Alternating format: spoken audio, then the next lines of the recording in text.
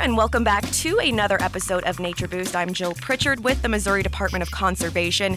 Today, we're talking about a great activity that allows you to get creative while exploring the outdoors. I am talking about nature photography. Here with me is one of MDC's very talented staff photographers, David Stonner.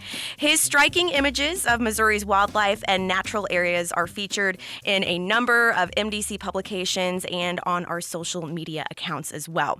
So David, I'm so thrilled to talk about this topic because this is such an accessible activity that I think everyone can enjoy while out in nature. But before we dive into that, I'm really interested to hear more about your position here as a photographer at MDC. So give us a little background about you, like what drew you to photography? Well, my parents are actually photographers. Both my mom and dad were portrait photographers, wedding photographers. So growing up, I've got pictures of myself as a 3-year-old with these really fancy German cameras and stuff peeking through the lenses. And so it's always just been around me my entire life. My mom was a journalist. She went to MU journalism school, and she was a photojournalist. So it's been all around my life just ever since I can remember. I went to college for photography and minored in journalism. So my goal immediately after college was to get a job at a newspaper. I freelanced for the Kansas City Star for a few months after school and then got a full-time position down at the Joplin Globe. Worked there for a few years and just kept kind of developing my nature photography and building up a portfolio of nature work that I like to take on my vacations and trips and personal stuff. And so when the opportunity came to come over to the Missouri Department of Conservation, I put in an application and wasn't really expecting wasn't expecting anything. But when I got a invite for an interview, I thought that kind of validated myself. I thought that's good. I got an invitation for an interview. No way I'm going to get the job. And but that kind of validated me as a photographer, and went back down to Joplin and then got a call a couple weeks later, and they said, we'd like to hire you. And I was just absolutely floored. It's been an amazing journey. Started here in 2007. So I would think that would be kind of a dream position, especially just kind of being paid to just be outside and take these incredible images. And I'm sure you've had wonderful experiences too, just across the state. Yeah, absolutely. I knew Missouri was a great state. I've lived here my entire life. But since starting with the Conservation Department, just getting the opportunity to travel to all the corners of the state and just see the beautiful spring-fed rivers of the southern Missouri Ozarks and the windswept plains and the upland birds up in northern Missouri and just all the insane variety of stuff that Missouri has to offer is something that I never appreciated growing up, but I've really come to appreciate in the last decade and a half. And I will say we share a lot of your pictures on our social media accounts, and something that I think is a real benefit to your position is that while you're taking these pictures, you're also educating people about, hey, we actually do have these really cool areas. And a lot of people comment and they say, I didn't know Missouri had that. I didn't either. So you're really exposing them to that and how all the variety of landscapes and wildlife that are in Missouri. Yeah, we have a pretty cool thing going here, for sure. Agree. Absolutely agree. You produce, like we were saying, these beautiful snapshots. Tell us what a typical day looks like for you out in the field. I'm really curious, do you kind of start these expeditions of yours with, okay, I'm going to get a picture of songbirds, or, do you have that in mind, or is it kind of you're just working with Mother Nature and kind of just taking whatever she gives to you? It's about half and half. I work with the editorial staff of the magazine. We plan out pretty far in advance what we'd like to feature from landscapes or upcoming regulation changes, habitat improvement, all kinds of different facets of conservation.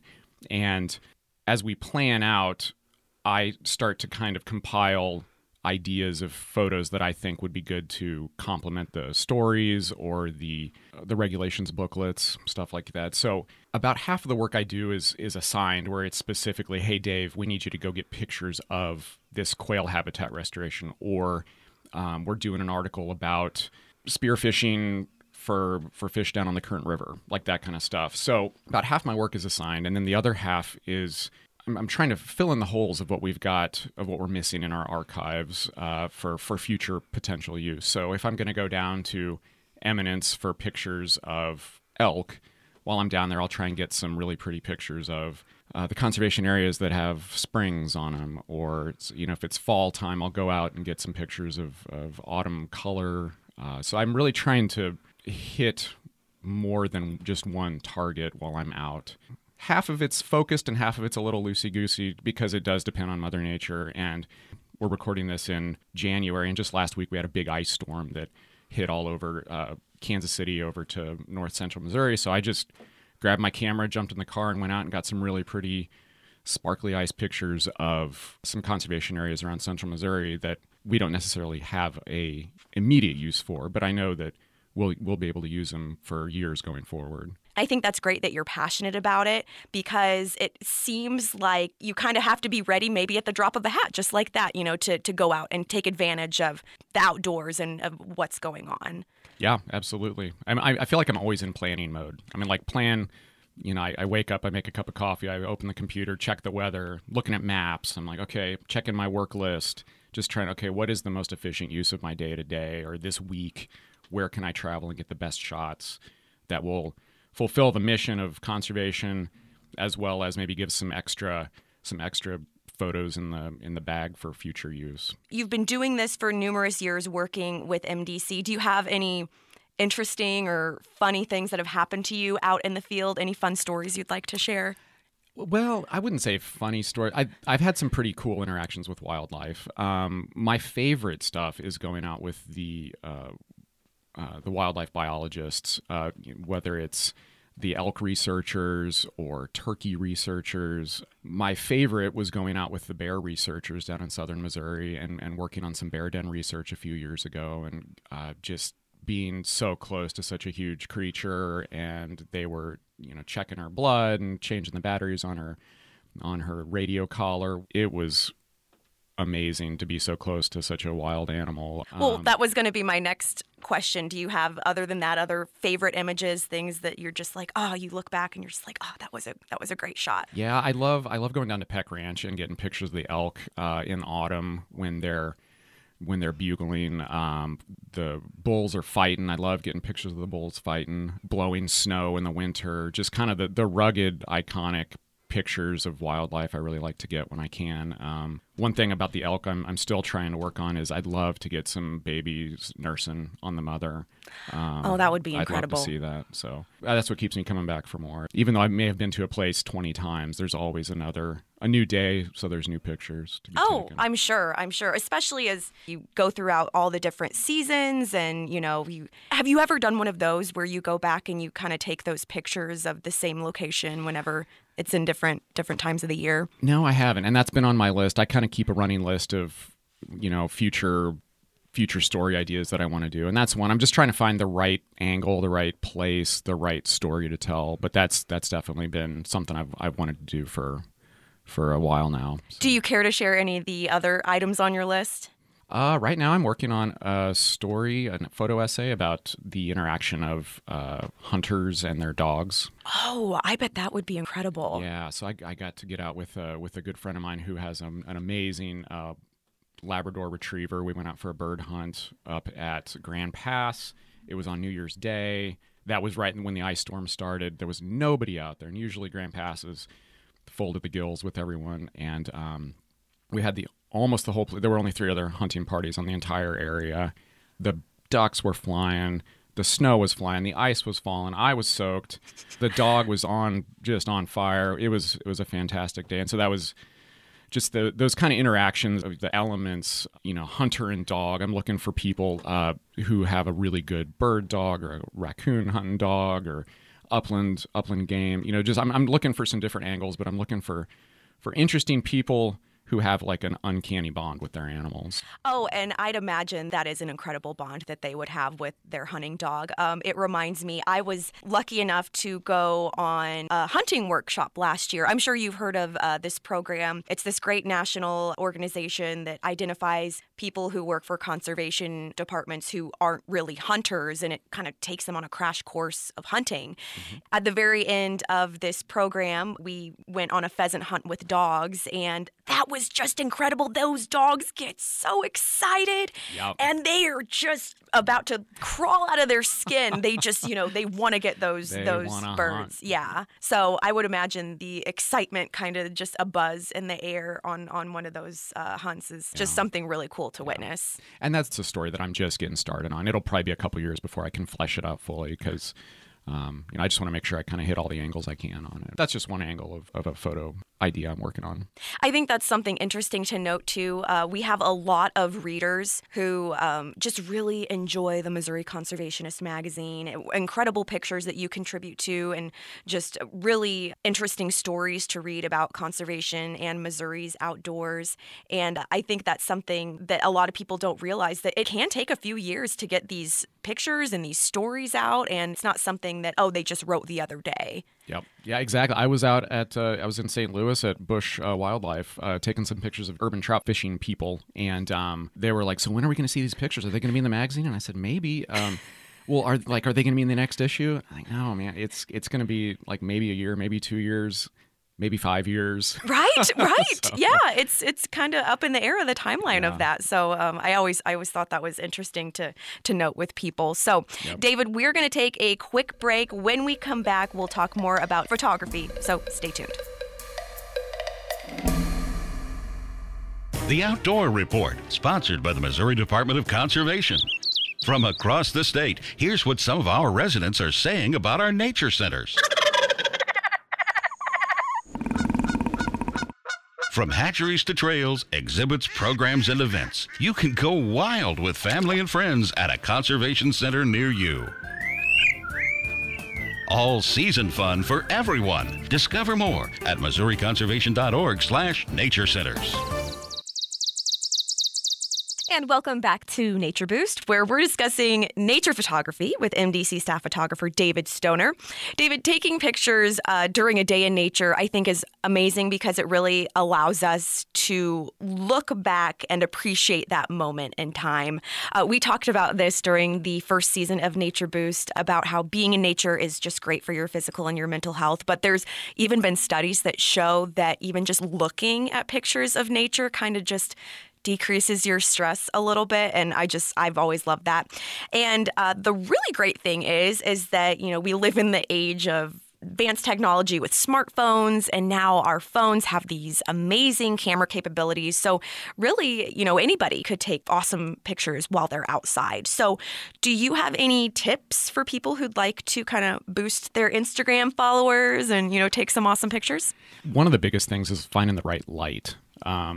Even if you have a camera phone or something less than like a super high quality professional camera, if you can get the right light, you can really enhance the quality of your pictures. They call it the golden hour. It's just right around sunrise or right around sunset when the light kind of drops real low in the sky. Everything kind of starts to glow and the shadows don't get so harsh. It's really hard, even for me with all the great gear I've got, to get really cool pictures in the middle of the day. So searching out the right light and interesting angle on your subject is far more important than whatever equipment you're using. And like you said, cell phone technology is truly, it was unfathomable 5 or definitely 10 years ago, the quality of pictures that we can now get out of cell phones. So the limitations of the gear are still there with a cell phone, but now you can really quit worrying about the technical aspects of it so much and just start focusing on the artistic aspects of it. It frees up a lot of room to explore and experiment visually. You mentioned light, and I just have to laugh because we recently just got done with the holidays, and, it was obviously the holidays didn't look like they usually do this past year. We did kind of have a low-key family get-together. My mom was trying to take a selfie with me and my sister, and she says, "Okay, girls, get in the frame here." And the way we were standing, the light was behind us. And I'm like, "Mom, this isn't going to look good. We have to face the light." I think that's something that people just goes over their heads sometimes to get that good picture. Yeah, paying attention to the light, paying attention to the background. And even I accidentally mess up now and then where I have like a tree branch coming out of somebody's head or just, power lines going through the middle of my picture. But I was so focused on the flower or the furry animal that I failed to pay attention to everything else. And so just little details like that can make a difference. Make a big difference for sure. So you mentioned taking pictures of wildlife. Those are such lucky moments, whether it's birds or whatever you see out there. Keeping your distance is still a major thing to keep in mind. Absolutely. I really try and keep my distance just because they are wild animals and I really don't want to affect them too much. I don't want to spook them or push them or do anything untoward to them. So I have the benefit of having access to some really great lenses, so I can be really far away from wildlife. But on the occasions when I'm hiking with a just like kind of a normal lens that doesn't have such an extensive zoom, in the spirit of keeping my distance, I'll try and just make like an environmental picture, kind of a landscape picture with the animal as a focal point or a subject within the broader landscape. And sometimes those can be more impactful and effective than just the super tight headshot portrait. The subject in the environment can oftentimes be way more appealing and interesting than, the super tight portrait, which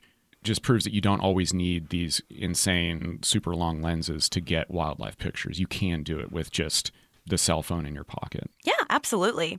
Missouri is blessed with so many incredible conservation areas. I think it is important to note, if you do want to trek out to one in hopes to get a great picture, it's always important to check area regulations before you head out.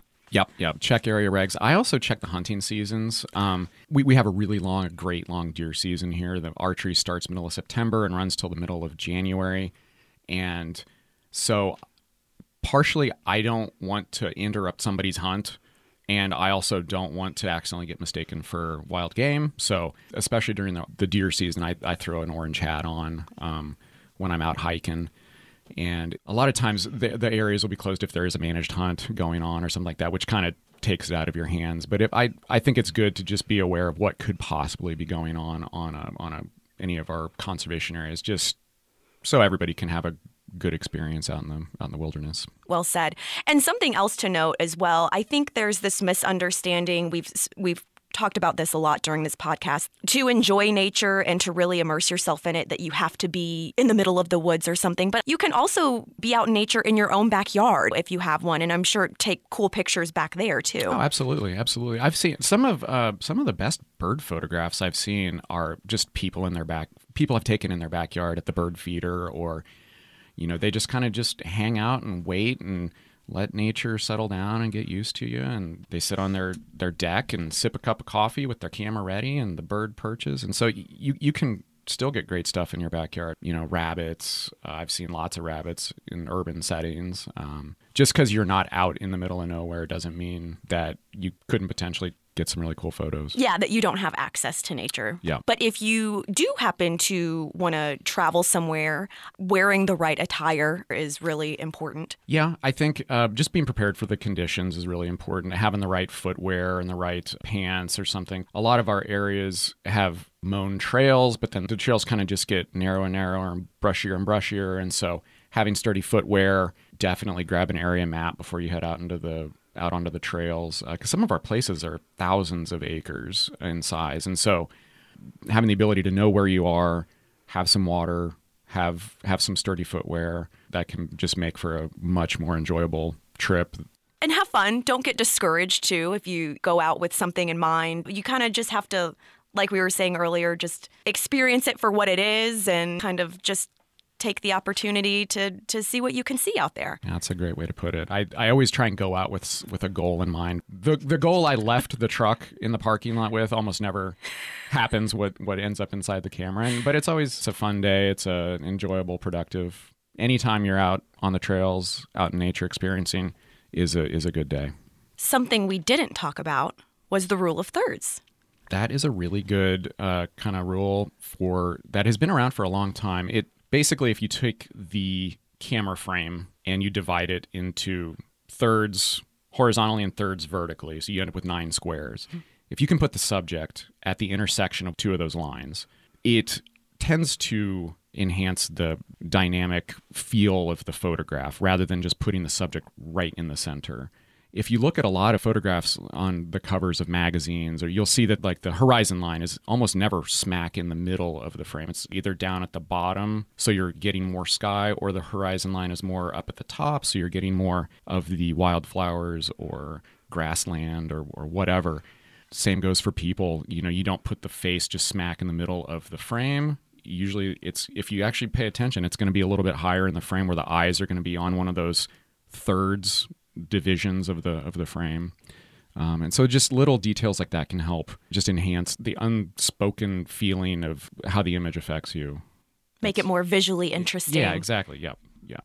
Something I wanted to ask you is, do you have any favorite nature photographers that you would encourage others to check out for inspiration or just to look at really incredible photographs? Yeah, a lot of my nature photographers that I've followed are from when I was in college in the late 90s and early 2000s. Art Wolfe is one of my all-time favorites.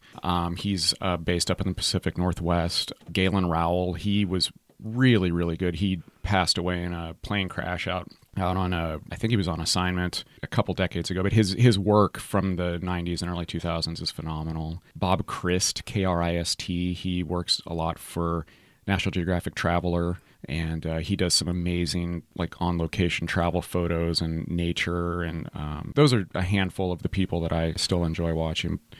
Anything else you'd like to add for people who'd like to get into this hobby? I think just get out there and do it. Just like I said, search for the right light, search for the right subject. It doesn't cost anything to click a picture anymore. When I started, you had rolls of film that were 24 or 36 pictures, and every time you pushed a button, it was like a quarter or 50 cents or something was being spent. Now it doesn't cost anything. I can go out and I can take 300 pictures of booming prairie chickens and not feel like I'm wasting anything. So I'm just always, searching for the right angle, searching for the right light, the right expression. So my biggest tip is just get out there and just try and be critical of your work in terms of, this was close, but not quite what I was looking for. What can I do to do it better next time? So you're just always refining the process and trying to strive to get some really cool shots. Very nice. Well, David, I appreciate you taking time to speak with me today. I strongly encourage everyone to check out David Stoner's work in the Missouri Conservationist or on MDC's Instagram page at MoConservation. I'm Jill Pritchard with the Missouri Department of Conservation, urging you to get your daily dose of the outdoors.